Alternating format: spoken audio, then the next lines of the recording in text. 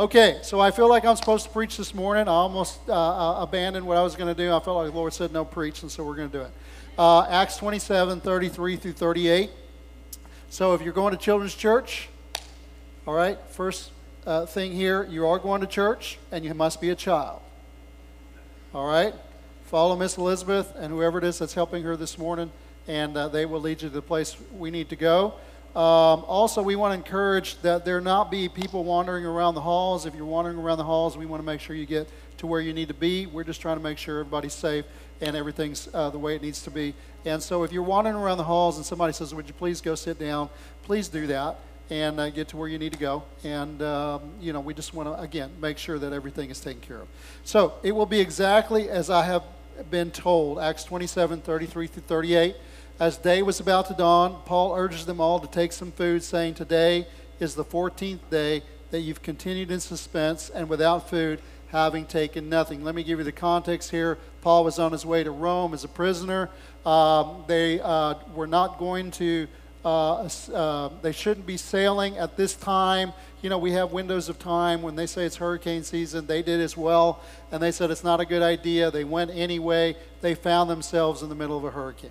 So Paul is getting up. He says in verse 34, therefore I urge you to take some food, for it will give you strength, for not a hair is to perish from the head of any of you. And when he had said these things, he took bread, and giving thanks to God in the presence of all, he broke it, and he began to eat.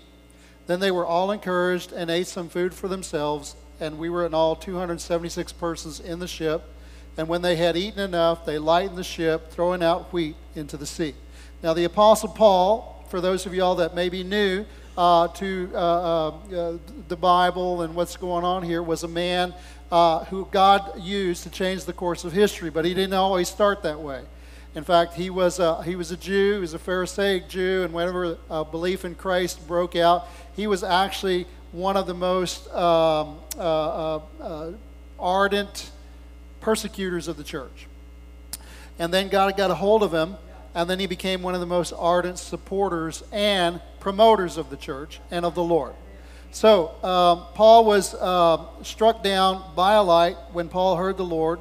Faith was birthed in his heart, and it was this faith that propelled him through some of the most violent and vile afflictions that any person could bear in proclaiming and declaring the Word of God.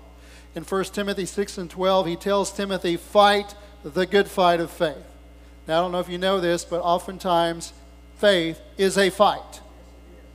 You've got to put your trust in God, put your trust in what God has said, when everything around you is fighting against what God's Word has proclaimed to you. What did faith look like for Paul? Well, that's what we want to look at as we examine one instance in his life where we can actually see a picture of faith in action. So first thing we need to realize is that God's Word was revealed.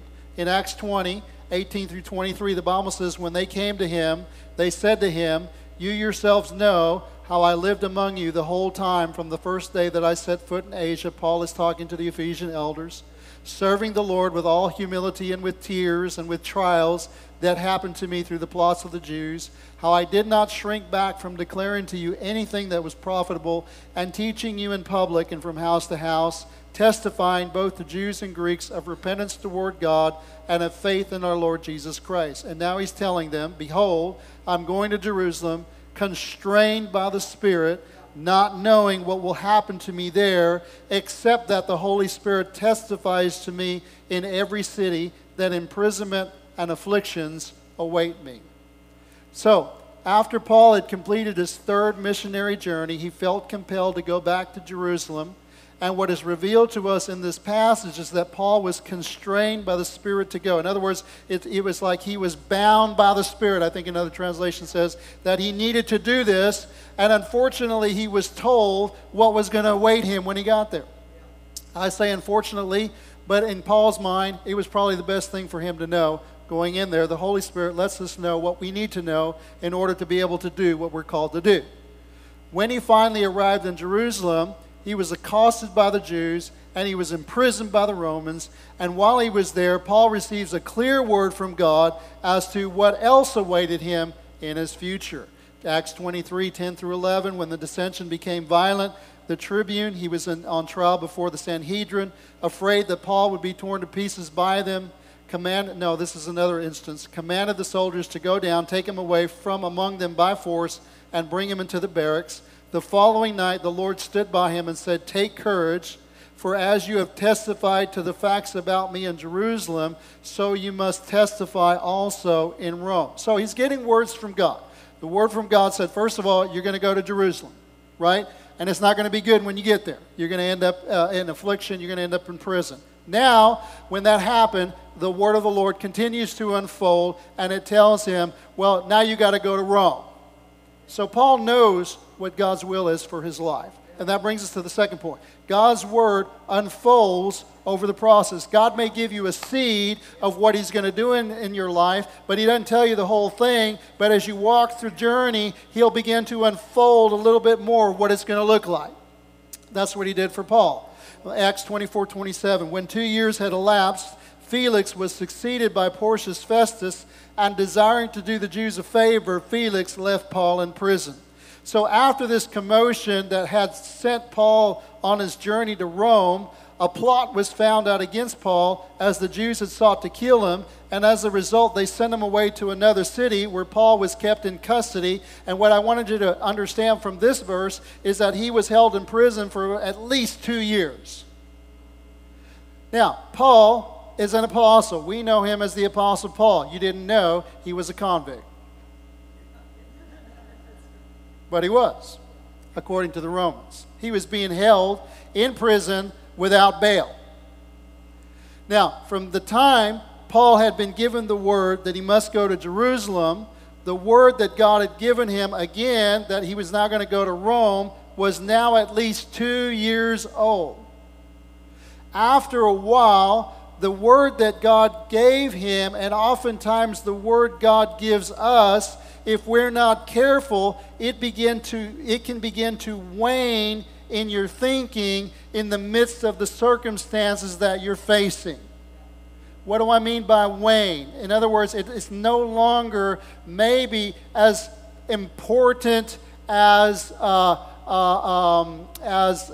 evident, as central in your thinking. And oftentimes we might even think, well, I guess that wasn't God, or I guess we got that wrong. I'm going to switch gears a little bit, and then I'm going to come back. That's what made Abram's life so incredible, and why he was called the father of faith, because he had a word from God that he believed God for, and his word unfolded over a process of 25 years. What we may not realize about Abram, and what we will also see in Paul, is that the Lord continued to confirm and unfold the word in their lives, and that word and the confirmation of it helped to bolster their faith in God.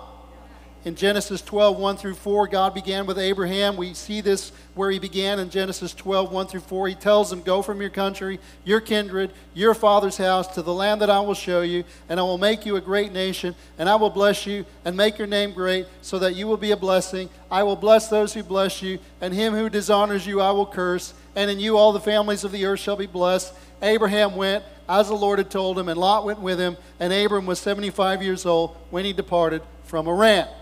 So Abram went, had been in the land for some time, when he and his nephew Lot separated.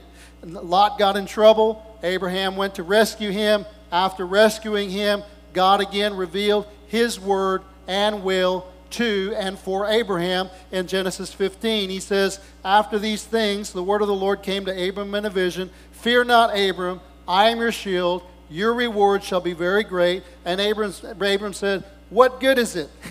O Lord, what will you give me? For I am childless, and the heir of my house is Eliezer of Damascus, one of my household servants." And Abraham said, "Behold, you've given me no offspring, and a member of my household will be my heir." And behold, the word of the Lord came to him, "This man shall not be your heir. Your very own son shall be your heir." And he brought him outside and said, "Look toward heaven and number the stars, if you're able to number them." And he said to them, "So shall your offspring be." And he believed the Lord, and he counted to him as righteousness. Awesome. I remember when I first got a call to ministry. And I thought to myself, I know what God's going to do in my life. I'm going to be a preacher. I'm going to be a missionary. It's going to be awesome. God showed me a picture, not necessarily of how it was going to unfold, but He showed me a picture of ministry. I had my own ideas of how it was going to happen. Never understood. Now, I've been in ministry. I got saved in 1985. Probably got my calling somewhere in 86 or 87. It is now 2023, and we're just now beginning to see some of the things that God has promised us in all those years past. But what I want you to know is that it didn't begin like this and go like this. It actually began here, and it went up and then down, and then a little up and then down, and then up and then down. And that's what it is to follow after God. And so what happens is you're on your way up, and then you hit a wall, you hit an obstacle, you hit something that says that ain't God. And if a lot of people, what they do then is they quit. They quit. But see, what God wants you to do, and what we should learn from the people in the past, is that not to let go of the call, not to let go of the promise, not to let go of what God has spoken to you in life. And whenever things get rough, you continue to trust God, even though everything around you is telling you that ain't God. Are you hearing what I'm saying? 24 years later, Abraham's been doing what God told him to do, walk in the land. God promised him he was going to have a son. 24 years later, God once again reinforced His word to Abram and continued to unfold His plan to Abram in the fulfillment of His word. In Genesis 17, 5 through 6, He said, "No longer shall your name be called Abram, but your name shall be Abraham, for I've made you the father of a multitude of nations." Now, wait a minute, God. Wait a minute. You called me when I was 75. I'm 99. 99 years old. I can't have kids anymore. Worse than that, my wife can't have kids anymore because she's the one that's got to carry this kid. God, I don't think you understand what you're saying. God understands perfectly what He's saying. He said, "I will make you exceedingly fruitful, and I will make you into nations, and kings shall come from you." 24 years later, 99 years old.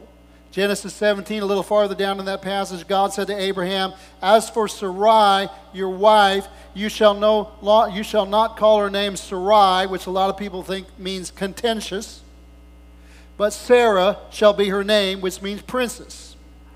"I will bless her, and moreover, I will give you a son by her." You see, God didn't tell him all this in the past. But now He's telling him, this is what I'm going to do. I will bless her, and she shall become nations. Kings of peoples shall come from her. So finally, after 25 years, we see the fulfillment of God's word to Abraham in Genesis 21, 1 through 2. The Lord visited Sarah as He had said, and the Lord did to Sarah as He had promised, and Sarah conceived. Now notice, Sarah and Abraham had a part in this. Sarah conceived and bore Abraham a son in his old age, at the time of which God had spoken to him. I want you to know that God is faithful. What God has promised, He will do. What is our part? Our part in the process is to continue to believe God. It doesn't mean you have to be a super person. It doesn't mean that you don't struggle with doubts, and you don't struggle with discouragement, and you don't wonder sometimes whether or not it's ever going to happen. It doesn't matter. All of that, in the midst of that, is you just refuse to quit on God's promise. The Bible says, summing it all up in Romans 4:18 through 21, it says, "In hope, Abraham believed against hope." In other words, hope was actually telling you not to hope. But Abraham believed that he should become the father of many nations, as he had been told by God, "So shall your offspring be." He did not weaken in faith when he considered his own body. In other words, he wasn't denying the circumstances. He wasn't ignoring the circumstances. God knew how old he was, and Abraham knew how old he was. The circumstances don't determine whether God's going to do what he's going to do. Sometimes we look around and we look at the situation, we look at the circumstances to try to determine whether it's God. Well, it's God if. It's God if. If it matches my understanding, if it matches my reasoning, if it matches the way I think things should be done. No, it's either God or it's not. Abraham determined this was God. And he did not weaken in faith when he considered his own body, which was as good as dead, since he was about 100 years old. And when he considered the barrenness of Sarah's womb, no unbelief made him waver concerning the promise of God. Now, I'll help you to understand this. It doesn't mean he never had unbelief. It means that in the middle of the unbelief that he was being bombarded with, he did not quit. Instead, he grew strong in his faith as he gave glory to God. Now, some of you may think Christians are weird people. Well, you might be right. Because we're not rational people. Because rational people believe whenever the facts are given to them, they believe in the facts. We're not contrary to facts. We just believe in truth. What is truth? Truth is not necessarily the facts that were presented. Truth is what God says in his word. Well, that's crazy. No, it's called faith. What the world considers foolishness, God considers faith. Now, faith is not ignorant. Faith is not in denial. Faith is seeing the circumstances, but believing God's promise in the middle of the circumstances. You see, we want to say if everything goes right, then it's God, or then we'll believe God, and that's not the way it works. The way it works is that we believe God whether everything looks like it's going to work out or not. Abraham was fully convinced that God was able to do what God had said he was going to do. What we see with Abraham, we're also going to see as we get back to Paul. God revealed his word to Paul, and that word was reinforced to him throughout his journey, and that's going to bring us to our third point, the word of God and faith. Romans 10:17 says, faith comes from hearing, and hearing through the word of Christ. Just like Abraham, Paul saw the word of the Lord unfold, reveal itself in his life as he walked out the will of God for him by faith. Acts 27:9-11, before Paul was going to go on this journey, Paul had an inkling that things weren't going to go right. And it wasn't just, hey, I looked at the weather, it doesn't look good. Paul, I believe, had a perception by the Spirit of God of what was going to take place. And he tells the people, he's a prisoner. They don't pay a lot of attention to prisoners. But he tells them, sirs, I perceive that the voyage will be with injury and much loss, not only of the cargo and the ships, but also of our lives. But the centurion, the guy that was in charge, the parole officer that was going with him, the bailiff or whoever was in charge of him, the centurion paid more attention to the pilot who wanted to make money and to the owner of the ship who wanted to deliver his cargo than they did to Paul, because they had no value in a word from God. I'm just trying to relate to you the circumstances so it makes sense to you. In Acts 27:18-26, what Paul perceived was happening. And we catch them in the middle of the storm. And it says, since we were violently storm-tossed, they began the next day to jettison the cargo. And on the third day, they threw the ship's tackle overboard with their own hands. And when neither sun nor stars appeared for many days, and no small tempest lay on us, all hope of our being saved was at last abandoned. In other words, we're going to die. Since they had been without food for a long time, Paul stood up among them and said, men, you got to get a little dig in there somewhere. You should have listened to me and not set sail from Crete and incurred this injury and loss. Yet now I urge you to take heart, for there will be no loss of life among you, but only the ship. What are you talking about? For this very night there stood before me an angel of the God to whom I belong and whom I worship, and he gave me a word. Doesn't say that in the text, but I want to put it together for you. And he said, do not be afraid, Paul. You must stand before Caesar. Translation, you must appear before Rome, just like the word that was given to you before. Remember when he said, you're going to Rome? The angel is saying, you're still going to Rome. And behold, God has granted you all those who sail with you. And so take heart, men, Paul stands up and says, for I have faith in God that it will be exactly as I have been told. However, we must run aground on some island. Now, wait a minute. You got to understand. Well, I want to go into it already. Let me read this other text first. Oh, it's so exciting. Oh, it's so good. Acts 27, 33 through 36. As day was about to dawn, Paul urged them all to take some food, saying, today is the 14th day that you've continued in suspense and without food, having taken nothing. This was our text. Therefore, I urge you to take some food, for it will give you strength. For not a hair is to perish from the head of any of you. And when he had said these things, he took bread, and giving thanks to God, in the presence of all, he broke it and began to eat. And they were all encouraged and ate some food for themselves. Now, let me give you the context, okay? What I want you to see in this passage is that what faith looked like in Paul's life. Faith is believing God. It's trusting that what God says is true no matter what the circumstances around you look like or are telling you. In fact, that's what it says in Hebrews 11:1. Faith is the assurance of things hoped for, the conviction of things not seen. No matter what was going on around Paul, he had full assurance in what God had spoken to him. Now let me give you the context. Remember, Paul was not in a peaceful church surrounded by relaxing and faith-inspiring worship music and faith-filled preaching. In fact, he was in the middle of a storm.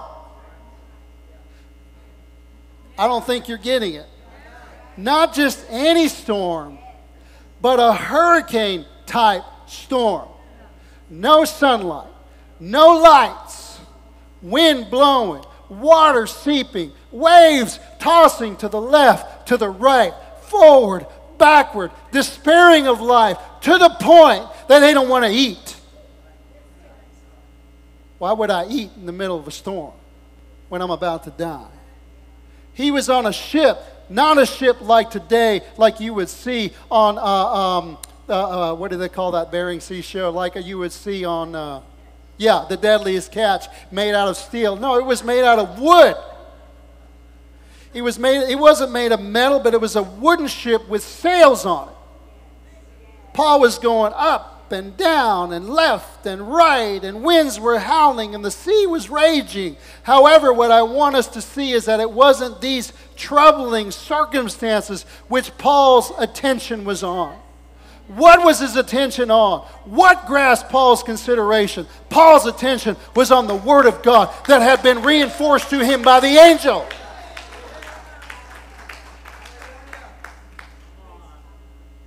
The Word he had gotten before this whole journey began. The Word was what had Paul's attention. It's what his eyes were on. It was his faith in what God had told him that was the catalyst for his peace and being able to eat a meal in the middle of a hurricane. He believed God. How do you know? His faith was demonstrated in what he did in the middle of a storm. What we should see in this real life picture of a person's faith is that faith in God believes what God says and acts in accordance with what God has said, regardless of what anyone, anything, or anybody else is saying. It's what God says that guides our life and our behavior. Well, I've been believing God for healing. Well, you ain't been healed. Why don't you just give up on that? It don't matter what I feel. It doesn't matter what I think. It doesn't matter what I experience. What matters is what God's Word says. And I'm going to continue to believe God. And I want you to continue to believe God. No matter what circumstances are, what God has said to you is true. Let God be true and every man a liar. Hallelujah. Well, everything's going to work out better for Paul now. Little do you know, in Acts 28, verse 3 through 5, they did land on an island, just like the angel had said to Paul. And Paul let everybody know. They landed on an island.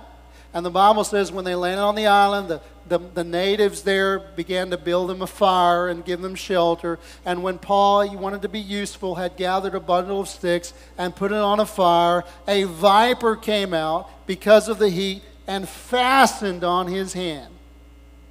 Wow. What else is going to try to come and steal his faith? Really, that's what it's trying to do. Steal his faith. You know what the enemy wants to do? He wants to steal your faith in God. He wants to steal your faith in what God has promised you, in your purpose, your destiny, what God has planned for you. And it's not God that brings all these things your way. It is an enemy. He was bitten, not by God, he was bitten by a viper. And it's a thief that comes to steal, kill, and destroy. What does he want to take? Your faith. When the native people saw the creature hanging around from the crowd, they said to one another, "No doubt this man is a murderer. Now we know why he's in prison. Now we know why he's in chains. Now we know why he's in the situation that he's in. He's a bad, not in a good bad, a bad, bad dude." They said, "Though he has escaped from the sea, justice has not allowed him to live." And you will have people in your life, you're believing God, you're standing on God, you keep getting up, you keep walking forward, and then all of a sudden something else bad happens to you, and they say, "God's not for you. This ain't God." And they're going to try to bring you down. And life is going to try to bite you, and the enemy's going to try to bite you with bitterness, with rejection, with quitting. But Paul had just had a confirmation. Not that he was going to survive the sea. The angel said, "You have an appointment in Rome." So you know what he did? He shook off the creature into the fire. And he suffered no harm. Why was he able to shake off the snake into the fire? It's my contention. When you preach, you can preach your contention. But it's my contention that it was because Paul was still being guided by that prophetic word. Paul wasn't in Rome yet, and therefore until he got there, he knew he was going to survive. He was going to be safe. I want to give you one more picture of what faith looks like. But this time I want to give it to you from Jesus' own example. In Mark 4:35 through 40, on that day when evening came, he said to the disciples, "Let us go across to the other side." Now I want you to know that is not a request. That is a declaration. That is a command. The Word of God made flesh is saying what the will of God was by declaring the Word of God. We're going to the other side. And leaving the crowd, they took him with them in the boat, just as he was, and other boats were with him, and a great windstorm arose. And the waves were breaking into the boat, so that the boat was already filling. But Jesus was in the stern, asleep on the cushion.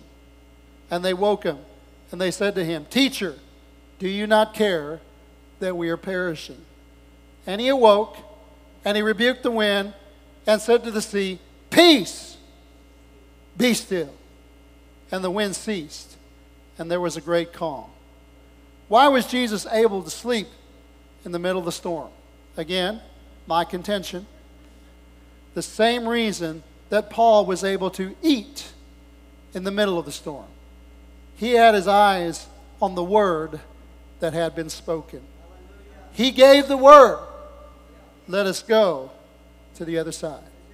The word had been given, and the word was steadfast. The word of God is true. And God's word will come to pass. And Jesus knew when the word was given, no storm, no wind, no waves would keep that word from coming to completion. He believed the word of God, and he was able to sleep in the middle of the storm. He believed the word, not the circumstances, and he lived in accordance with it. Now, I don't know where you're at. I don't know what you're going through. I don't know what your situation is. But I do know, we forgot to do the declaration at the beginning. My bad. I've been out of pocket for a while. This word is true. What God says in this word, you can take to the bank. God is faithful. I think it was Danny Johnson that says he honors his word above himself. That's a quote from the Bible.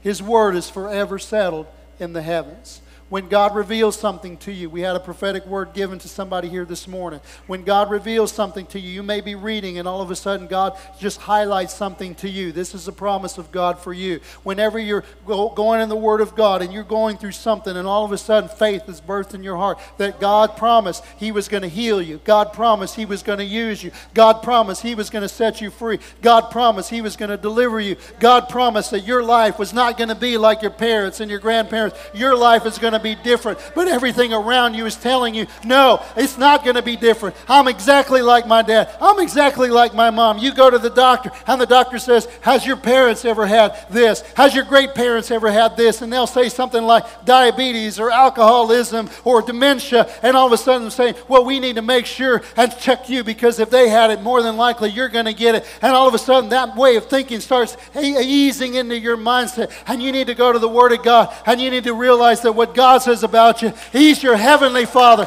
You've been birthed into a different DNA. What God says is true, not what the doctor says is true, not what anybody else says is true. It's what God says it's true. I believe God. I stand on what God says. My life will be different. My destiny will be different. My children will be different. Their children will be different. We are going forward in God. Why? Because God said it, and I believe it. What about you? Well, you don't know what I've done. You don't know what situations I've done. You don't know what mess I'm in. You don't know what things are looking like. I don't care what they're looking like. That's a storm. That is wind. That is waves. What I want you to focus on is what God has said. I'm with you. I'll never leave you. I'll never forsake you. I know, but I messed up. I haven't been living for God. I made a lot of mistakes. If you confess your sins, He's faithful and just to forgive you of all your sins and cleanse you of all unrighteousness. He will cast your sins as far as the east is as from the west. I feel a call, but my health has told me. That's what happened to me when they were talking about it. I said, man, I'd sure like to go there. And I said, but I can't. My back is telling me this. My back is telling me that. You know what? It's not what my back says. It's what God says that counts.